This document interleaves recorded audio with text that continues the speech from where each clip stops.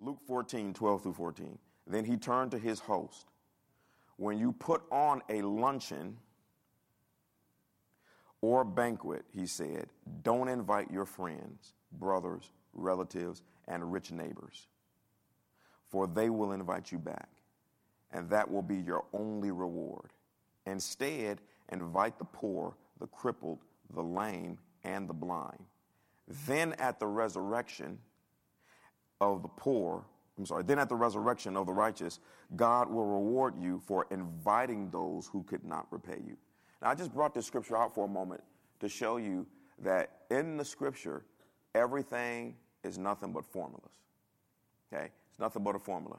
Most of you maybe you don't really think about this, but everything in your life is based on a formula. If you're wearing a set of eyeglasses, those eyeglasses were designed based on a formula. The chair that you're sitting in, of a house or apartment that you are living in, it was built based on mathematic formulas. The car that you are driving, everything is a formula. When it comes to them solving problems, it's based on a formula. If they want to build a rocket ship, it has to be based on a formula, mathematics. When it comes to getting the rocket outside the planet and then back in, it's all based on formula. What is that movie with the true story about the four black ladies that helped us get into outer space? Hidden Figures. And those ladies, they knew how to think high-level formulas of mathematics. It was a formula to get that rocket ship out and back in, and those four ladies created the formula. Everything is a formula. Well, the problem, too, is that when it comes to eternity, everything is a formula. And the whole reward system is based on formulas. And you got to find the formulas. For example, right here, think about this. He says, now, when you throw a party or a fellowship or a dinner, don't invite the people that are your friends. Don't invite your relatives. Now, it's not saying you can't. He's saying that if you want to focus on a paycheck from heaven, invite the folk that are raggedy, and invite the folk that can't bring a dish, and invite the folk that can't repay you. Now, my wife and I typically do that at Thanksgiving. At Thanksgiving, we typically will look across the congregation and we'll be at home. Do we invite this person? Invite this person? Do we not invite this person? And we typically try to invite people on Thanksgiving that normally would not be able to go to a place for Thanksgiving. Okay, and when I was doing it, I was just doing it because I just want people to feel connected. But Jesus said, if you want to get a reward from heaven, he said, this is what you do. So what I'm saying is that I just brought that out to let you know that there is a whole formula in the Bible for you to find out about, apply it to your life, so that when you stand before Jesus, your reward ends up being great versus small. Okay, now you got to remember, your reward is going, never mind, let me just go ahead and read this. Revelations 22. You know what, let me just say this. I'm going to read this little statement I have. Repayment, he said, I will repay you. At the resurrection of the righteous, God will reward you for inviting those who could not repay you. Repayment is proof that heaven is not an equal society. I want y'all to remember that. See, because what's going on right now is all the Christians just living their life, and they think that when we go to the other side, well, it's just equal. No, it's not. It is very unequal. Because this is just one out of hundreds of scriptures that say what you do will determine how you live forever. It just told you that. Now watch this. If you never do that one scripture, and not that you haven't sinned, it's just that you haven't built up a huge reward system. Again, you accepting Jesus Christ is what gets you to heaven. How you live your life for Jesus Christ will determine how you live in heaven forever. Jesus said, I go to prepare a place for you. He didn't say all of them were mansions. You can go up there and live in a garage if you want to. Okay? So there are different sizes of reward, and in Greek, reward means paycheck. And how many know? You work first, then you get a paycheck. I know some of you are crazy enough. You hadn't even started on the job yet. Can I get it in advance? No, you ain't even done nothing yet. We don't even know if you're crazy. You haven't even gone through the probationary stage. But how many know when you start a new job, it's going to be 2 to 4 weeks before you get paid? Now, for some of you that came from charismatic circles, I know they're not going to like this. For some of you that came from charismatic circles, that's the reason why you have all of these charismatic preachers talking about if you do this, the Lord is going to reward you on this side. If you do this, he's going to reward you on this side. If you sow the seed, it's going to be 100-fold on this side. The reason why you haven't seen that is because that's not always true. Because remember what the Bible says? We are God's workers. So you work and then you get paid for eternity. You don't always get paid while you're still working. Come on, man. And really, our work here, when you go to heaven, that's your retirement fund. Y'all see what I'm saying? So what happens is that the preachers are building up this thing where every time I sow a little seed, I'm looking in the mailbox for $100. Every time I sow $100, I'm looking for $1,000. And so it's all based on here and now, here and now, here and now. So that's why some people, they leave the church. Well, I've been tithing and I'm not out of debt yet. Well, part of it is because of your crazy spending. You know, so we don't want to talk about that one right now. But we haven't been teaching the people that there are going to be some things you get a reward for on this side, but most of it is on the other side. So you won't see it on this side. So you should be doing things based on the other side, not this side. Oh, man. Revelations 22, 12 through 13. The last statement of Jesus in the Bible. How many know the last statement is usually really important? It's interesting. The last statement in the Old Testament is, the Lord will come and he will turn the hearts of the fathers to the children and the children to the fathers, lest I smite the earth with a curse. It's the last scripture of the Old Testament. The last statement that Jesus made here in the Bible, the last one that's mentioned is, look, I am coming soon, bringing my paycheck with me to repay all people according to their deeds, not their beliefs. I got to address this. See, some of y'all come from the charismatic circles. In charismatic circles, they always tell you it's not about works, it's not about works, it's not about works, it's not about works. No, it's not about works when you get saved, but because you can't get saved by works, you get saved by grace. But after you get saved, it's all about works. Had I been known that, I would have been working my tail off. But all I heard was, it's not about works, it's not about works. Just live holy, it's not about works, it's not about works. If they keep telling you it's not about works, guess what you're going to do? Stop working. It's common sense, right? He said, I'm bringing my paycheck with me to repay all people according to their deeds, not their beliefs. Their deeds, not their assumptions. Their deeds, not their theories. Because I'm the Alpha and the Omega, the first and the last. I'm the beginning and the end. Okay? So, I'm sorry. The 6 events of your forever life. You can take a picture of it. I'll put all 6 first.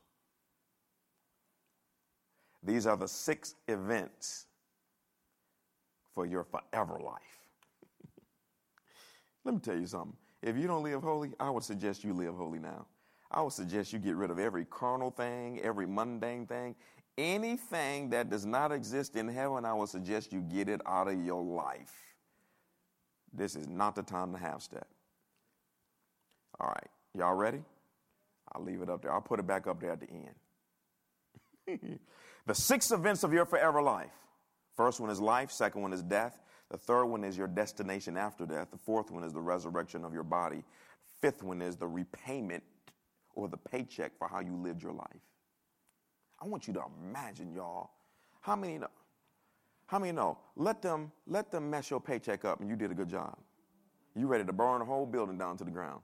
If you own a flower company and you did the wedding and you know these flowers were banging, this looked like something straight from heaven, and that half paid you, what are you ready to do? You know what? See them flowers? Go set them all on fire. Just go set them all on fire right now. You know, you're a caterer and you cater a wedding.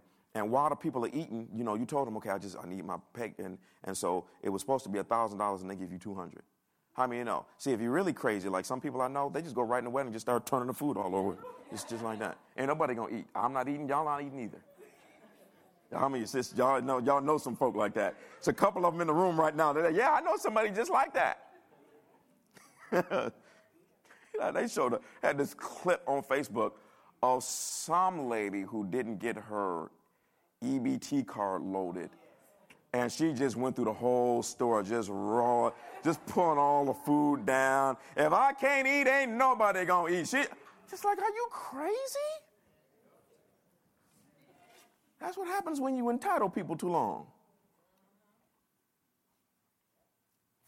You know, when you give something to someone free too long, they actually believe that it's supposed to be that way. Now, I'm going to put the side note in here. Now, I personally like this remedy Because Donald Trump came up with another plan. They're not going to like it, though. He came up with a plan where if you can't eat, we'll just start mailing you food. They don't like that. See, this is how I think. And trust me, most of us, if not all of us, have been there at one time in their life. So I'm not discounting that. Everybody needs help. There's going to be a time in your life you're going to need help from several people. We're not discounting the EBT program. We're talking about mentality. But how many of you know it's a term called beggars can't be choosy? So if you don't have something to eat, as the scripture says, then eat what's set before you. Because this is about survival. But when you give people the money, they go up in the grocery store buying steaks and lobster. If you ain't got nothing to eat, this is rice and bean time and bread, and macaroni and cheese and peanut butter and jelly. This ain't steak and lobster and...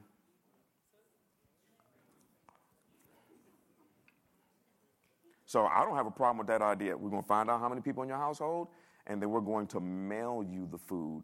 And his remedy was, not all of it. He said, we're still going to give you money you can spend on your own, but we're going to cut that in half so you don't go out there and just do stupid stuff. And of course, he's the devil for that too. So it's just, no matter what the man does, it's the devil. So whatever. I'm going to just leave that alone. I decided I'm going to leave that alone. Too many people were getting mad at me. I'm like, okay. I want to say something so bad, but I just can't do it, Jesus. I want to say something so bad. You can feel it. Y'all, there comes a time, when I tell you the dream that the Lord gave that girl a couple weeks ago delivered me, I was going in the wrong direction. I was starting to get, what I told a preacher yesterday. Let me tell you something about people. I was talking to this pastor that is with us that I'm mentoring, and he was like, man, I just started the church. He said exactly what you said. He said, I already got mad. He said, I'm already full of anxiety. And he said, his wife said, we just opened the church. He said, man, these people are crazy. I said, yeah, I told you. I said, I want you to realize something about, now I'm not talking about you all. But honestly, when one person is dealing with multiple personalities and always with their problems, it'll drive you crazy, And I told him, I want you to, this is whether you're a pastor, a business leader, a manager over people, whatever it is, this is a leadership principle that you must always know about people. The Bible says that Moses was the meekest man in the entire world. How many know when God says you are meek, you're meek? Says he was the meekest man in the entire planet. And the meekest man and the most humble man in the entire planet, he got so frustrated with the people. He had just come down from the mountain getting the 10 Commandments. And he got so frustrated that what God gave him, he just threw it on the ground and broke them. And had to go back up the mountain again and get another set of the 10 Commandments. Okay? And then, y'all remember the scene in the Old Testament where the people frustrated God and Moses so bad that neither one of them wanted to take ownership. God said, your people. And then Moses said, no, those your people. Neither one of them wanted to take ownership of the people. There's like, I don't want to deal with none of these fools. Then there was another scene in the Old Testament where God told, it's funny to read how God lost it. The first thing he said with Moses was, I don't even want to hear it. That's the first thing he said is, because he knew he was wrong, which is weird, isn't it? He said, God told Moses, yeah, I don't even want to hear it. He said, I'm getting ready to kill all 3 million people and start a whole nother nation with you. And Moses was like, you can't do that, Lord, because if you do that, then all of the heathens are going to talk about what type of God you are. And the Bible says God repented of the thing that he was going to do. Now that tells you something too. How many knew to believe that if Moses is meek, how many know that God, he can operate in meekness more than anybody else? Now I want you to understand the leadership principle where people can be so raggedy that it breaks God. They can be so raggedy that he loses it and says, I'm willing to kill 3 million people because this is just how raggedy these people are. And then the last one, and there's plenty of other ones, where the people were so raggedy, God told Moses the second time, he said, speak to the rock and the water will come out to feed their raggedy behinds. That's what God kept saying about the people, that they were raggedy. And so Moses was so angry at the people and they're complaining, it says that instead of speaking to the rock, he hit the rock in anger. And when he did that, the Lord said, because of that, you cannot enter the promised land. I'm not making nobody make me miss out on heaven, promised land, nothing. I'll be right up there. Remember that scene in Martin? Welcome to Hoochie Burger.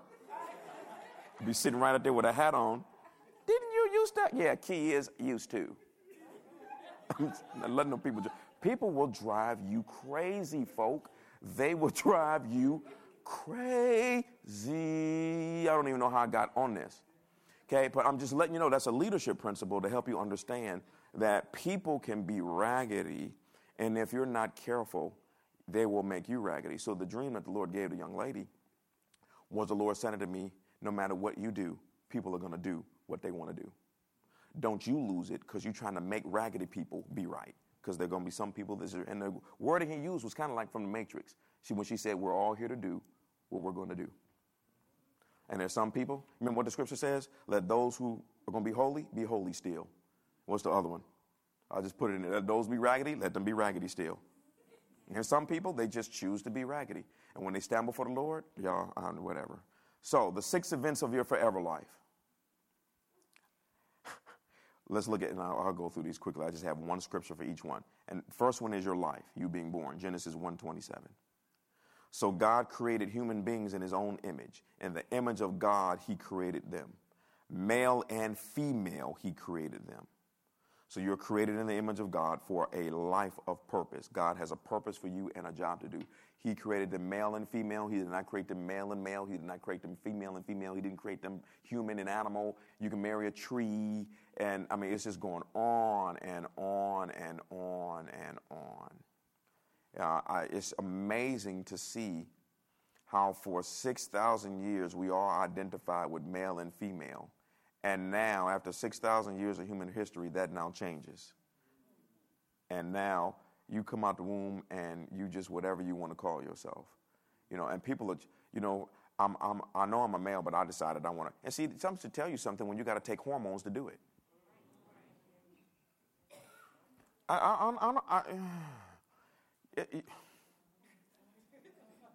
This is called brokenness of soul.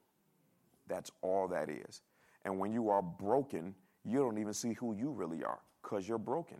You can't see who you really are because you're broken. You can't tell what the glass looked like when it's shattered all over the place. It's not until you put it together that you can see what it was supposed to be. Wholeness only comes through Jesus Christ. Wait a minute, whether you are a he or a she, you can't even find out who you really are because the Bible says that your life is fake until you enter into Jesus Christ. So you can't even begin to find out who you really are until you get born again. So of course people in the darkness would do crazy stuff like that. And he and she, now people are identifying with trees, and I'm a tree and I'm a dog and I'm a they, and 3 and 4 people getting married together and trying to make it legal for a 60-year-old man to be with a 5-year-old child, and can I marry my puppy, and I want the tree at my altar, and this is how deep it gets when you're crazy. And this deep part. 99% of America believes that. They just won't say anything because the small majority are operating like a pack of wolves. They just speak really loud. And the media is on their team. So it gives you the impression that the whole world is thinking this way, when actually the whole world realizes this is the dumbest thing that we have ever seen in our entire lives. Well, now, if I don't call a woman a they on my job, I can get sued. You're going to have to sue me then because I'm just not, okay? Like I said, if you're uncomfortable with people like that, wave at them. If you a she, I'm not calling you a he. If you a he, I'm not calling you a she. And if you a he, she, I'm not calling, whatever you are, I'm not calling you a they. Well, I could get in trouble at work. Wave at them then. Or be accused of not speaking. You antisocial. No, I'm just keeping my mouth closed. Because my grandmama taught me, if I don't have nothing good to say, don't say nothing at all. That's what I'm doing. So, that's the first event, is your life. You're born. Second event is your death, Hebrews 9:27. And just as each person is destined to die once, and after that comes judgment. So death is simply you departing from your physical body, okay? It's nothing but you transitioning from one place to another. I have to be careful because when Christians die, I don't get moved by it. I just don't. I have too much revelation about what death is. It's a reason why the Bible says we don't sorrow as others that don't have hope. I have a revelation about what actually happened. When you actually know what happens at the point of death for a Christian, I I can't cry. I mean, I see people and they break down. I just go to another room. I'm just sitting there like, I can't connect emotionally. Now, I can understand if a person's spouse die, regardless of how much the person is going on to the other side, the husband or the wife is now sad because they missed out their, I'm not talking about that. You can miss your child. I'm not talking about being anti-emotional. I'm just saying I think differently than that. I still have not cried a tear over my mother passing to this day. It's never even been a temptation because I know where she went. I mean, I know where she is, and because I studied heaven so much, I know that if you gave her $1 billion, she'd laugh at you and throw the money in your face and say, no, you're going to have to cry on because I'm staying up here. Okay? But remember, so even what we call a heart attack sometimes is just simply the body stopped working. You are not your body. Like I said Wednesday, too many people make the mistake of thinking their body is you. You are not your body. Okay? If I die at this exact second, my body will fall, but I won't. If you could see both realms, you'd see the body. It's like wearing this is a terrible example, but this thing is lifeless until you put a hand in it. Little puppets. Okay? So I know this is kind of terrible. My wife would be laughing at me if she was here right now. But, this is a puppet. The thing, so it's not the thing on the outside that has life. It's the thing on the inside. Okay? So you're doing this, but the moment you take the hand out of what you see, it just drops. Why? Because it wasn't this. It was what was in it. So, and that's why when you go to a funeral, you see the body lying in the casket and it looks so lifeless because it was never the body. The body was simply the clothing or the suit to access this planet. Okay, and so that's the second event in your life is death. And it's not some tumultuous experience. It's just simply, all right, you transition now. See, we're looking at it wrong. Your earth suit is just simply the suit needed to access this realm. That's why Jesus couldn't come to this realm without an earth body. He had to have a body. Otherwise, just kill him in the spirit and then resurrect him from the spirit. Y'all know what I'm saying? No. In order to come here where the mess up was, in order to hit this realm, he had to be given a body. He had to be given a special suit. Your body is nothing but a suit to exist in this realm. That suit dies, law says you must come out of this realm because you can only enter this realm with this type of suit. That's why when you go to heaven, the body says you get a different suit called a glorified body. Because in order to access the heavenly realm, you got to have a special suit there. In order to go to outer space, you got to have an astronaut suit. In order to go in the ocean, you got to have a diver suit. In order to come some places, you got to have a business suit. Y'all understand what I'm saying? Go swimming, you got to have a swimsuit. I can keep on going with this. Okay? So that's death. That's the second event. Third event is when your body stops working, you instantly go to one of two destinations. So the third event in your life is your destination, your eternal one. 2 Corinthians 5:8. Yes, we are fully confident and we would rather be away from these earthly bodies, for then we will be at home with the Lord. So when you die, you don't just hang around your body. There is no such thing as a lost spirit or soul hanging around the house. There are only two destinations. You hear people say that, get into a cult, departed spirits and the souls are hanging around. No, not, okay? It's either your imagination, you've been watching too many scary movies, or it is a demon called a familiar spirit. It is a spirit that mimics what you are familiar with. So if you believe in ghosts, an unclean spirit will pretend like he is a ghost to confirm your reality about ghosts. If you believe that your grandmama's spirit is still in the closet and comes out every once in a while to talk to you, well, that's not true, okay? But an unclean spirit will ride that false reality to keep you deceived in that area. And watch this. He will say to you the same things that your grandmother said. That's why in the Bible they're called familiar spirits. They are when you see these shows, they're familiar with everything you do. When you see these shows, I haven't seen them in a while. Christians probably prayed them off. Where you had this person, it used to be on talk shows, you had this person that supposedly talks to the dead and have an audience out there. And people are like, oh my God. And what does the person say? What is your name? Well, my name is Andrew. All right, Andrew, hold on just a second. Oh, here it is. Something is coming. I'm getting a message. Andrew, your dead uncle is speaking to me now from the other side. And he wanted to let you know that he was okay. And as a sign that he wanted you to know that he sees that you still have that gold necklace that he bought you 30 years ago. And the person, oh, it's my dead uncle. You remember you sent me in my closet. Now, that's called high-level deception. It's called familiar spirits. Their job is to deceive you into thinking this stuff is true, because to the degree that you believe that this stuff is true will be the degree that you believe that the Bible is not. So if you believe if the Bible says this stuff is evil, but then you got this person on the stage telling you secret information, so how can it be evil? Or it must be that the Bible is not true. Y'all see what I'm saying? When actually it's the familiar spirit. That person on the stage is possessed. You can't see the spiritual realm. There are unclean spirits in the audience sitting next to the individual. Yeah, see this person right here? Yeah, their name is Andrew. And they had an uncle, and this is what his name was. Matter of fact, we're the ones who killed his uncle. And so his uncle gave him this. So they feed the person information, and that's why I would say, oh, I'm hearing it now. And they just repeat what they hear. And it is accurate. But it's the accuracy coming from a familiar spirit, a spirit that was familiar with you.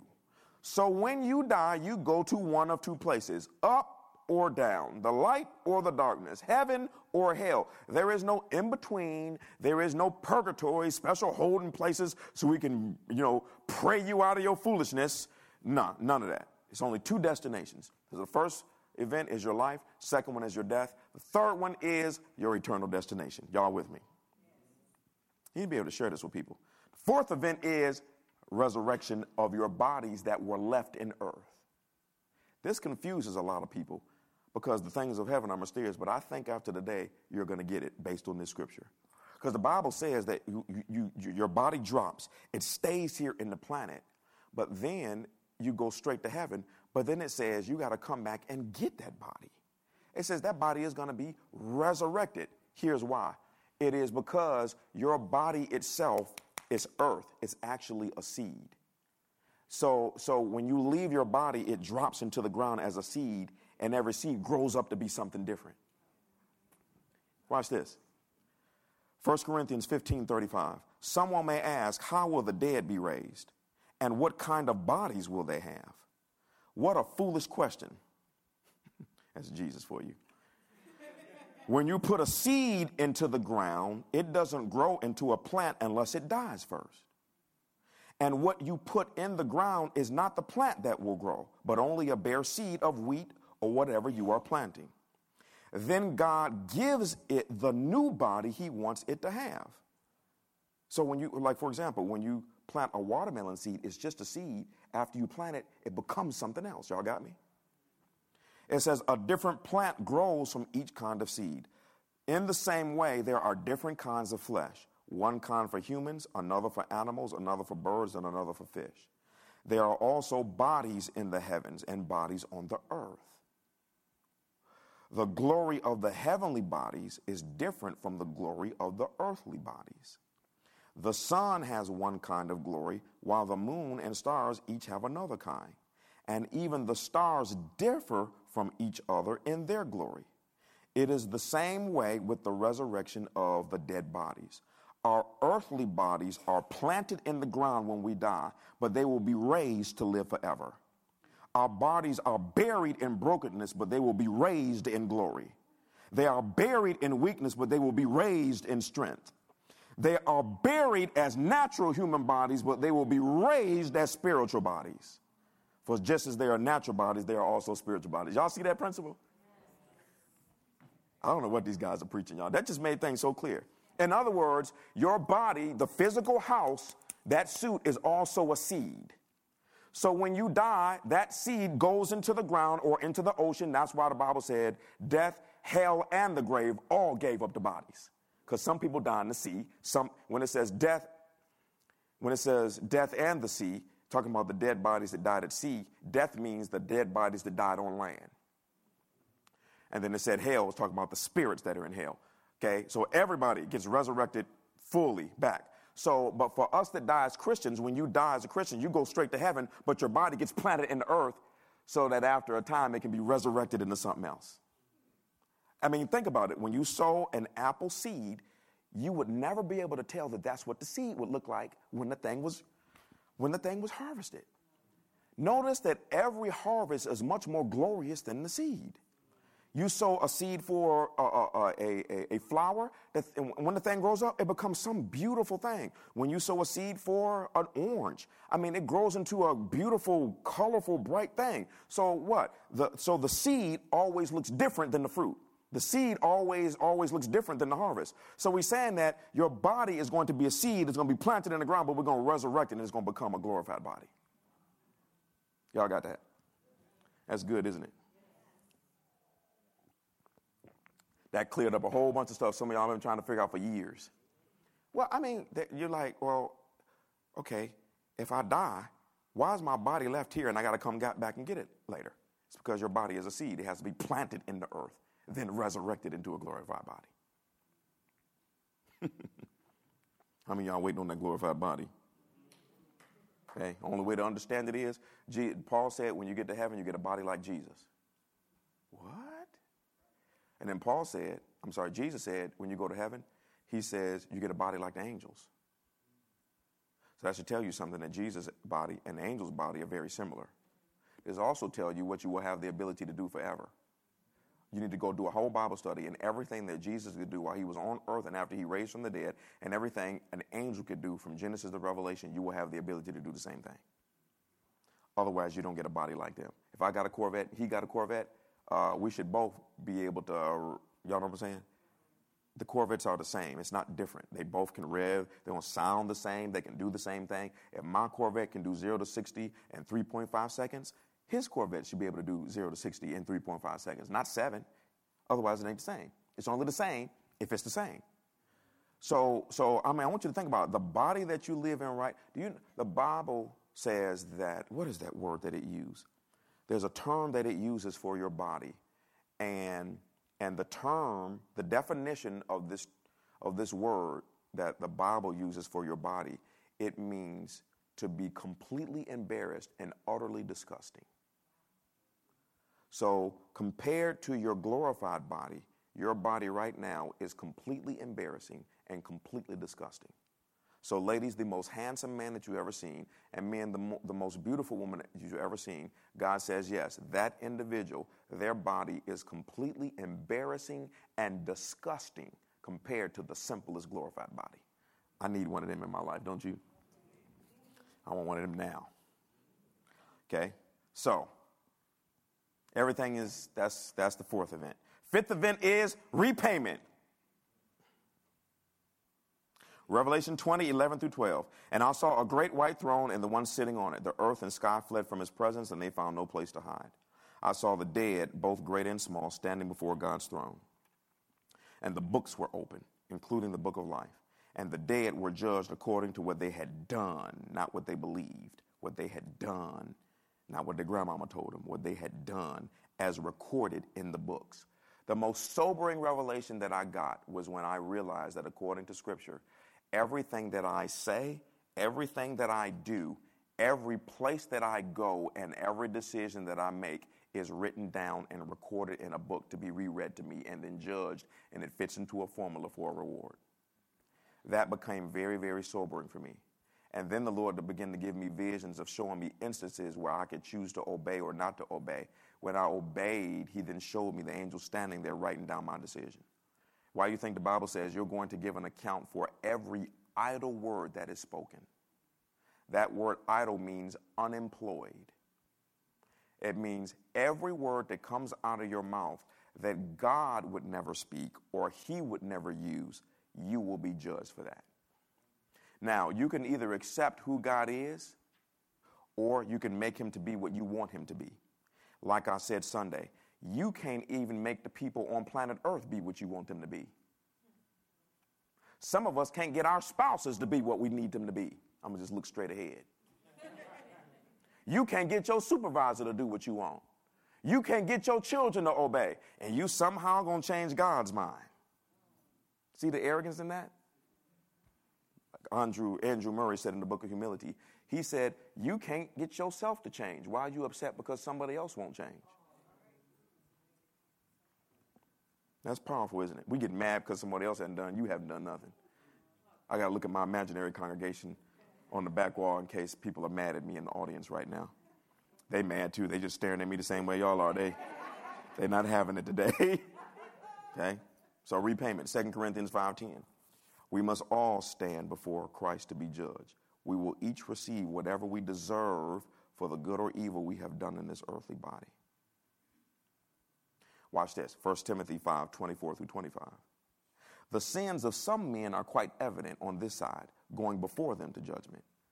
For others, their sins will follow after. Likewise also, deeds that are good are quite evident, and those which are otherwise cannot be concealed. In other words, when it comes to good works and evil works, you're going to see some of that show up here. For the rest, you're going to see it show up on the other side. I just talked about that a few minutes ago. Okay? So it would behoove. Let me tell you something. Never mind. Let me just keep on going. Okay? So repayment is paycheck. I want you to think about this, you all. You have one moment called a lifetime. It's a probationary period. And what you do in that one moment will determine how you live forever.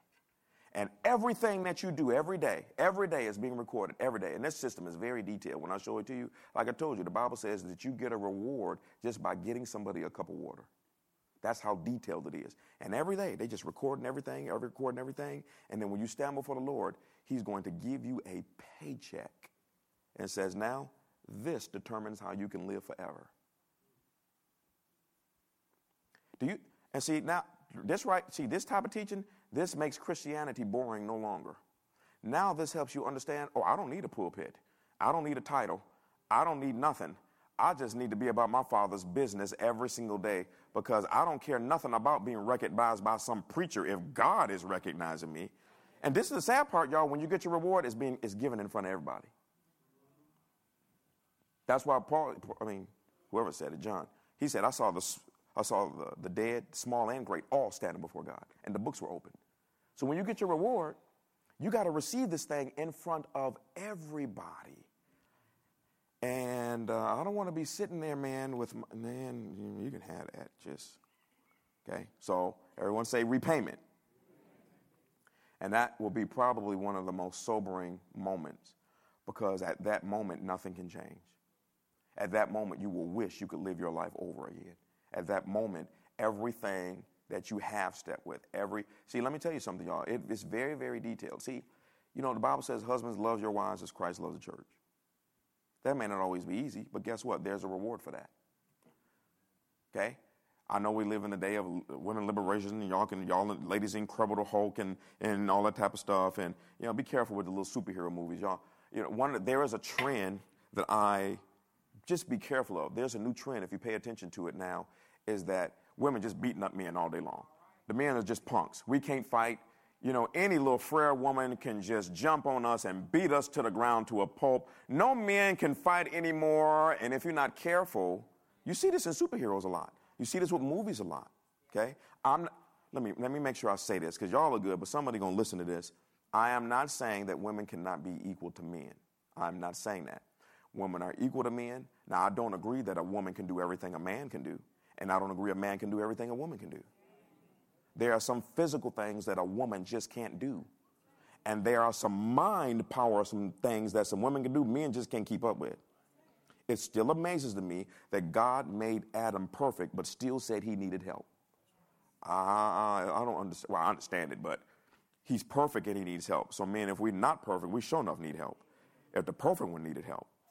Listen to what God said. I made him perfect.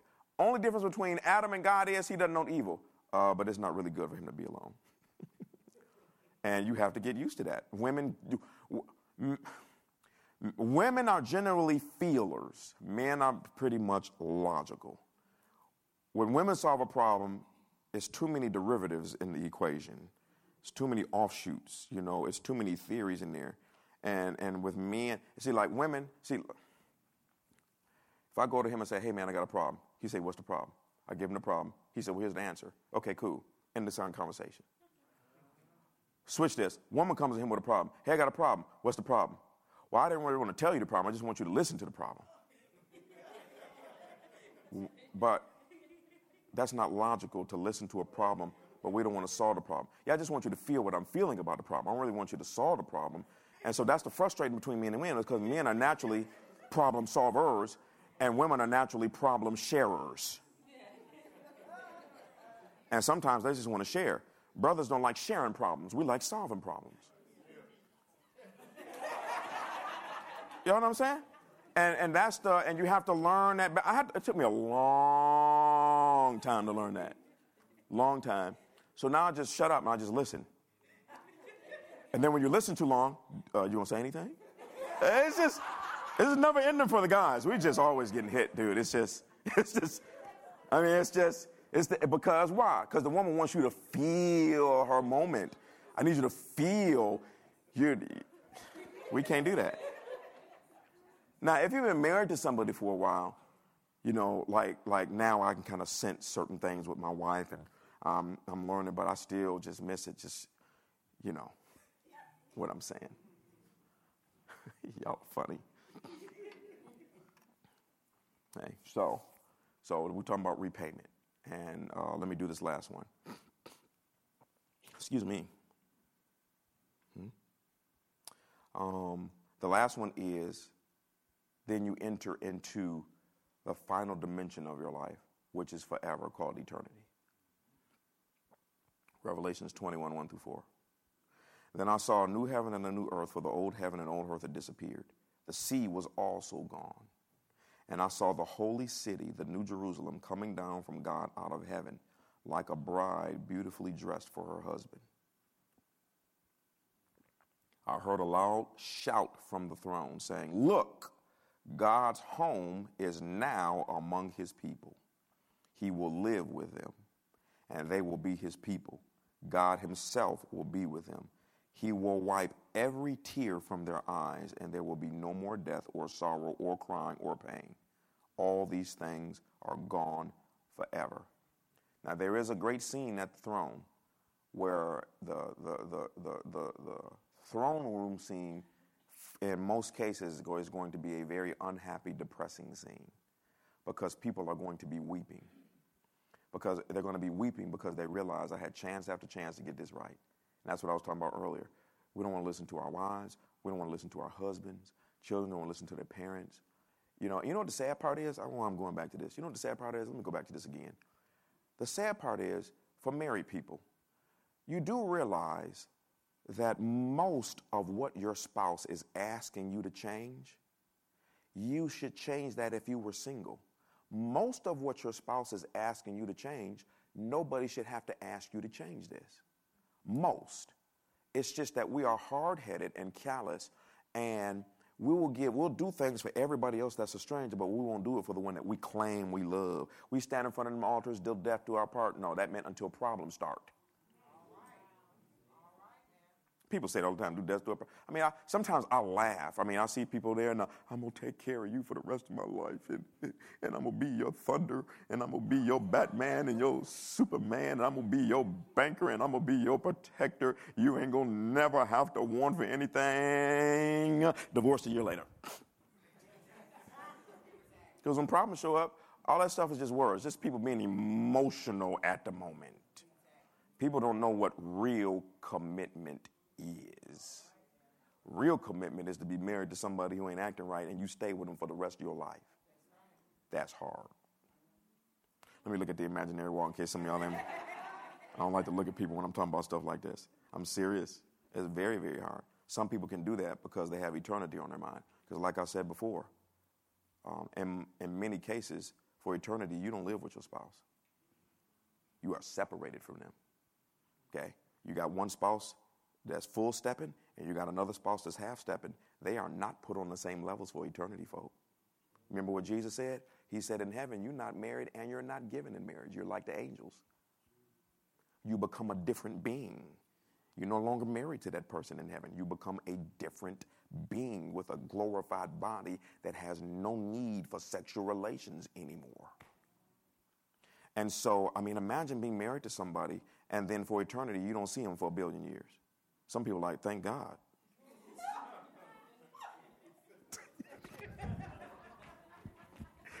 Oh, Lord Jesus, as my wife said, you play too much. I'm just keeping it real, y'all. Y'all, we have been reading the Bible through the words of preachers and not through what the Bible said. And that's y'all, I never could understand why missionaries would leave the United States and go live in some remote part of Africa in poverty for the rest of their life. Oh, I get it completely now. Because they're like, oh, I ain't thinking about 70 years. I'm thinking about 70 billion, and I haven't started yet. Y'all see that? So guess what? Circles I came from, people would quit their jobs and live in poverty just to pray and witness on the street. And the rest of the church would make fun of them. You making fun of somebody that's getting a reward while you have already lost yours. You better stop making fun of people that make decisions that are outside your comfort zone. They want to quit their job and make minimum wage and live in some little shit. Watch this. I don't care if a kid does want to live with their parents for the rest of their life because they want to be sold out to the gospel. I know kids like that right now. They don't work. They live at home with their parents and they sold out as missionaries. And you make fun of them. You shouldn't be living off other people. Okay. There's nothing worse than fooling with somebody that got a greater commitment than you do.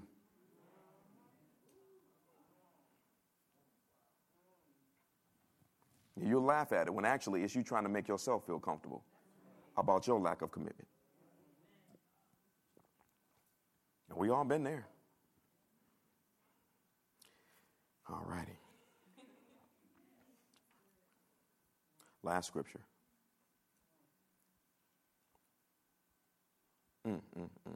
Psalm 90, verse 10. The days of our years are 80 years and 10, which is 70. Or even if by reason of strength, 80 years, which is 80. Yet is there pride in additional years, only labor and sorrow, for it is soon gone and we fly away. And in Psalm 90, verse 12. So teach us to number our days, that we may get us a heart of wisdom. That's you asking the Lord, give me wisdom so I can fulfill my days properly and fill out my days. Get the most out of my day, not for me, the most out of my day for you. That's a very sobering thing. I want you to think about something, you all. See, we have been taught in planet Earth to live for ourselves. Live for this life. They got something in with the kids, YOLO, you only live once. It's not true, you live twice. Okay? And nobody is, it's very frustrating because now I see what my job and calling is. And that, because I preached this at a church and the whole church hit the altar. They couldn't even fit. I preached it at a church a few months ago. I just preached a small part of this.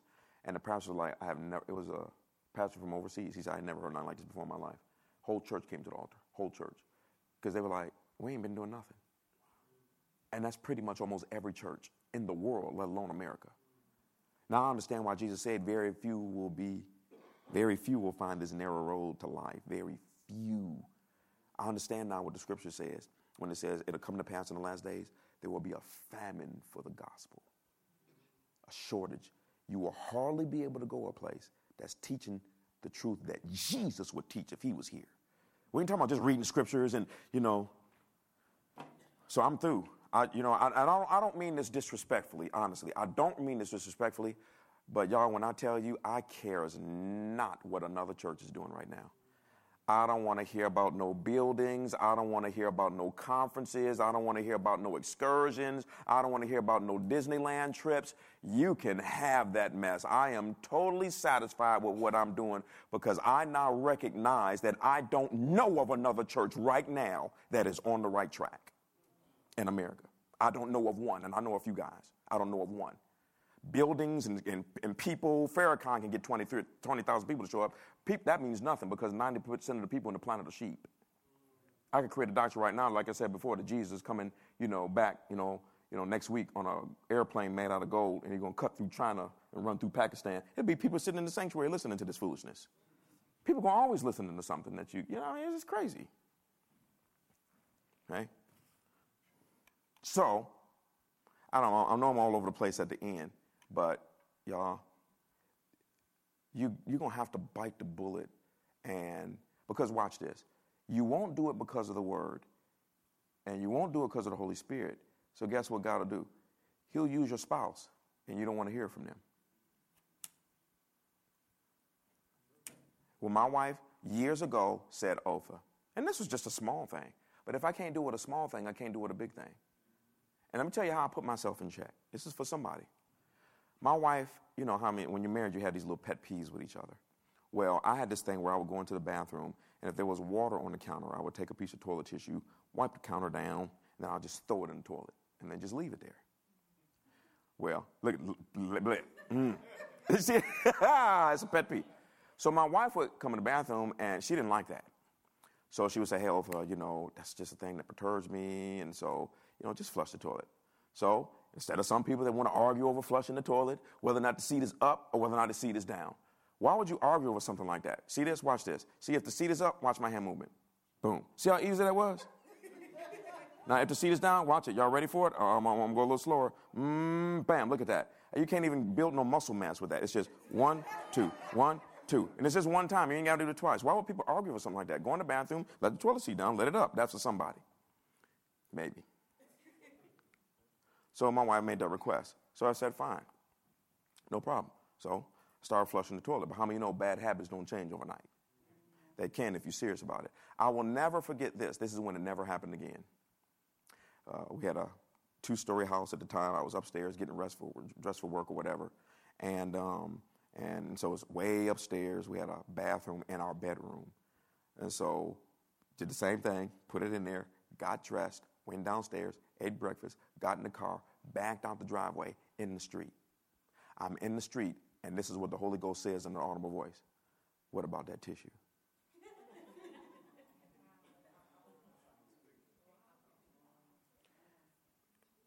The tissue represents a bigger issue. The tissue represents your ability to change. And he was trying to help me change. And I had a decision. Do I keep on driving or do I go back? So guess what I did? Put it right back in the driveway, put the car in park, turned it off, walked all the way back upstairs, flushed the toilet. And when I did that, never again have I left tissue in the toilet.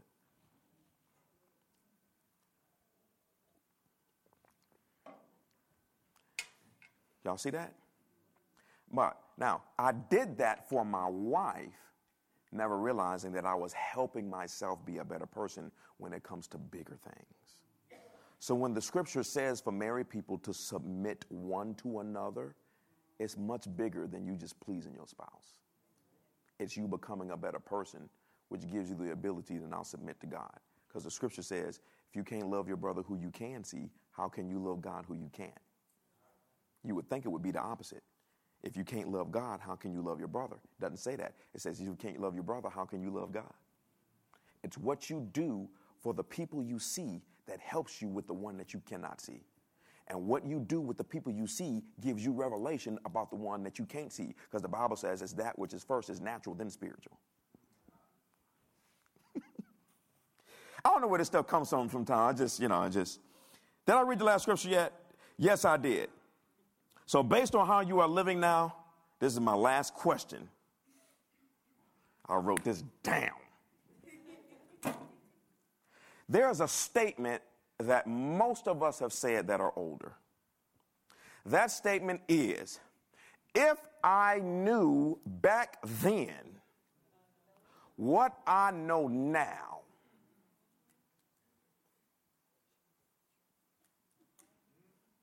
I would change some things. Some of you would not have moved to a particular state. Some of you right now wouldn't even have one of these on. Some of you would have never got married. Some of you would have never got that job. Some of you would have never talked to that person at the club. You would have never gave him your phone number. The list goes, especially when it comes to relationships. If I knew back then what I know now about money. Now, this is the thing that I have for you. You have a chance to not have to say that at the throne of God. Because you don't want to get to the throne of God, and when you see what it's like, you don't want to say, if I only knew back then what I'm looking at now, I would have changed. Here's the problem. They already shared with you now what to do and what it's like so you can change. We all don't know what it is because the Bible is full of stuff that has not been taught. It's the stuff for eternity that is just not being taught. We trying to teach people how to get their light bill paid and God is going to come through and won't he do it and prosperity and paying off. I'm not saying there's anything wrong with that. What the problem is that that's the icing. That ain't the cake. And the body of Christ is focused on the cake. And this is the main reason why Christians are disconnected. There is no real truth. And then there is no freedom and no platform for the people to then be able to go and do this. Because now you go out there and you get 3,000 people saved. Now they want to shut you down. Well, you're trying to start a church. No, I'm trying to build up the kingdom of heaven. These idiots, if she get 3,000 people saved, maybe she's telling you that her gifting, she might supposed to be a pastor. We don't believe in women preachers. Well, here you go. If it wasn't for women, there wouldn't be no church. Why do you think Jesus appeared to Mary first and told her to go tell the disciples? And half of them still didn't believe. After he, watch this, he trained them for 3 years, not the women. He told them for 3 years, I'm coming back, not the women.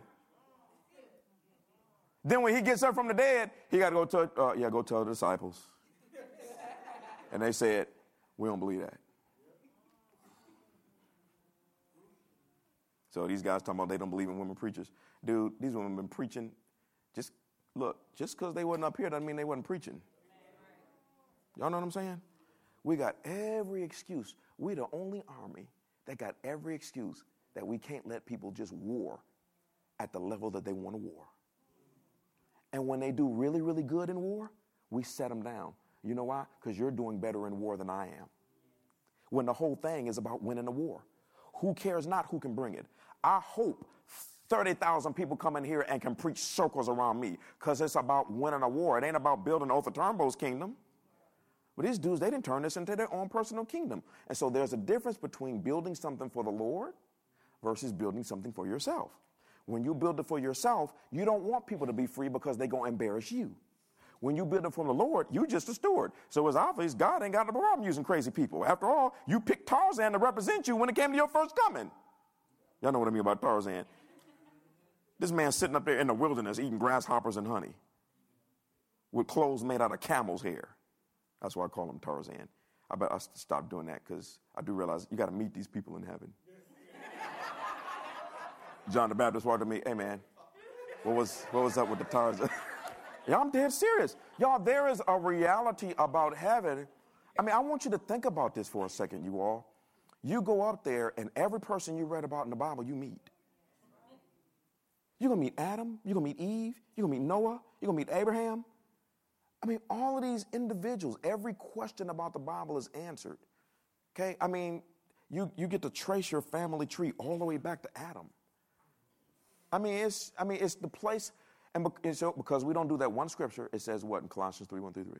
Set your sights on heaven and leave it there. Only focus on that and not the things on earth. They would never tell you to focus on that place if they didn't want to reveal to you that place fully before you died. Because Jesus said, we want you to get a full reward. There's nothing worse than standing before the throne. You want it and they want to give it, but it can't happen because of how you carried yourself on earth. Half-stepped instead of full-stepped. Okay? Let me see. Raphael, come here for a second. Saw this example, and here, come over on this side for me. And this is an excellent example. You can come on the stage for me. Hold that for me. And the example is that this is how most people look at their eternity. And that is, this is eternity, and this is your life. Now, your life is actually this small. It's just this little small piece of paper. How many of you know? If you just compared 80 years to 80 billion, that's no comparison. You know what I'm saying? Here, let's go over on this side. Follow me. Okay? So what the world believes is that this is your life, and then you just step into this, and whatever it is, it is. Nobody taught that this small thing right here is actually connected to it. And that everything you do in this small part, it determines your eternity. So this is like, start stepping back a little bit, like year 1, year 2, you're living every single day, you're living every single week. Everything that you do in this dot is creating it. Everything you keep doing here every single day, every idle word, every thought, every action, every half step, every full step. And what you do in this small dot is creating it. And when this dot ends, what you create is only what you get a reward for, and you got to live that way forever. Y'all got this? So It's literally a thing where the body of Christ has to start over. Because the first thing we need to find out is how does the formula work? I just read you one where they said, well, here's one part of the formula, and that is, because in the scripture, because they want you to have a full reward, they teach you in scripture what to do on purpose every day in order to get it. They want you to do this. One of the things we read is, all right, when you have Thanksgiving or you throw a party, invite folk that can't bring a dish. Invite folk that are poor. This is why I don't believe in loaning money. Because God is very, very big on helping people that can't repay you. Okay? He's very big on that. Even when he said, remember he said, those who give to the poor lend to God, and I will what? Repay you. And you haven't been reading the Bible that way. We've been reading, watch this, we've been reading prosperity scriptures based on us being gazillionaires and a wealth transfer, which I personally don't believe in. I know people still preach that today. There is nowhere in the Bible where I see a scripture where God is going to press this great big old green money button in heaven, and all of this money is going to come from the sinner hands into all of the Christians. I don't think so. That don't even make sense. When God even, watch this. Why is that going to happen in planet Earth, and when it comes to planet eternity, they tell you the reward system is based on what you do? Y'all see what I'm saying? So it made me feel strange, and then the Lord had to speak to me and like, no, you're not strange. It's the rest that are off. And this came to me only because of one thing. You were seeking the truth at all costs. No matter what I had to repent of, no matter what I had to change, and I learned that from Rick Joyner's book, The Final Quest. The Lord gave him a full visionary experience based on one thing. He said, Lord, I need you to judge me correctly and ruthlessly so when I stand before you, I can get a greater reward. And then the Lord gave this man a vision, and the second half of the vision was the Lord catching him up to heaven, and he was allowed to talk to preachers who had lost everything because of what I'm preaching right now. So this is the thing that you got to remember. This right here is your life. Now, this is the thing.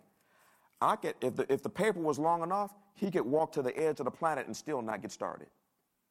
What you do here is going to determine how you live here. And you're going to play with that? You're going to half step with that? You're going to make excuses about that? Not me. I'm not the one. I can't do it. Okay? And with me, there's a worse judgment. The worst judgment of all is to know it and preach it and still don't do it. Oh, you're the biggest fool of all because we gave the revelation to you first. And you told the people, I'm not living in a hut. And you don't even have one. You're in the homeless center. I told y'all, I'm not playing. That's one thing I told y'all before. I ain't even repeating it, Jesus. I'm just.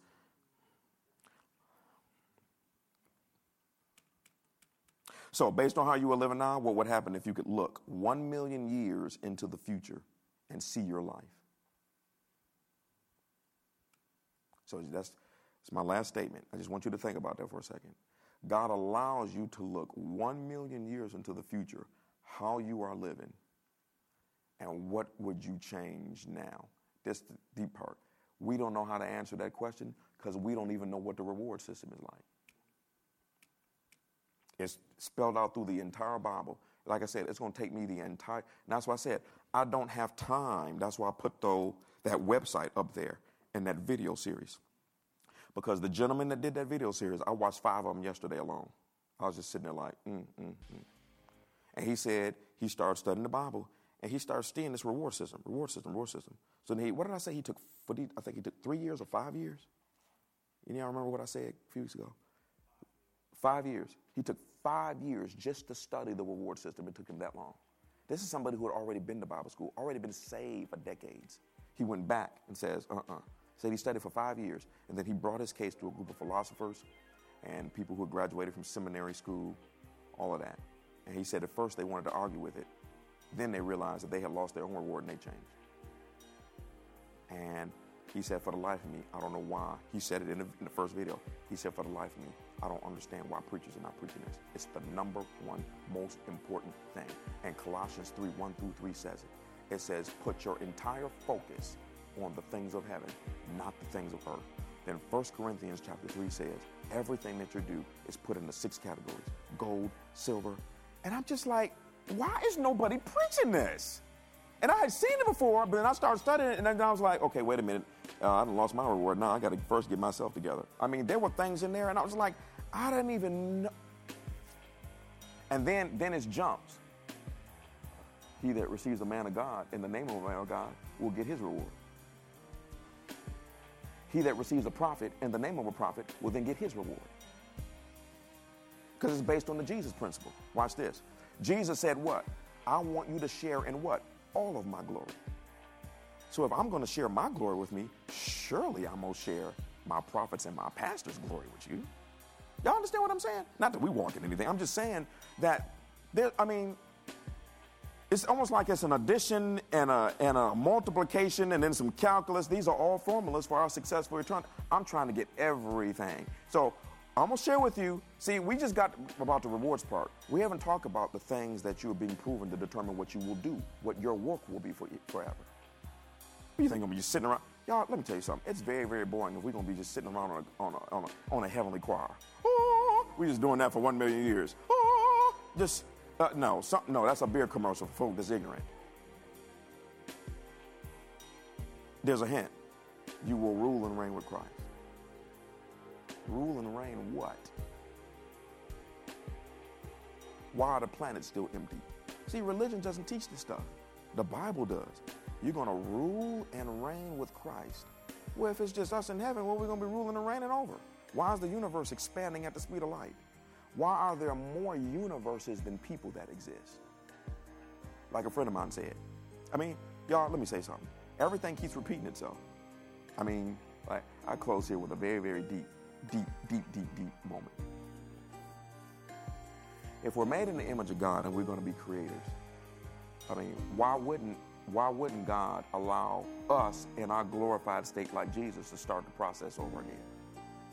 Why wouldn't he let the scientists that are called to be scientists, okay, people are called to be scientists, not that I take it wrong, but there are men that they're called to be scientists. You know why? Because in eternity they're going to be scientists. Why wouldn't he allow you to create the habitat of your own planet? You're standing out there in the universe with Jesus, and he says, all right, this is your universe. Well done, my good and faithful servant. We're going to start this over. Boom. You create. Boom.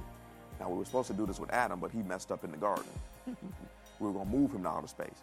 He stands you in front of there. Watch this. You got to create your own habitat, your own planetary system, your own rotational axis, your own sun, your own moon, your own plants, your own animals. You got to create that all. Watch this. Then you got to create your own being.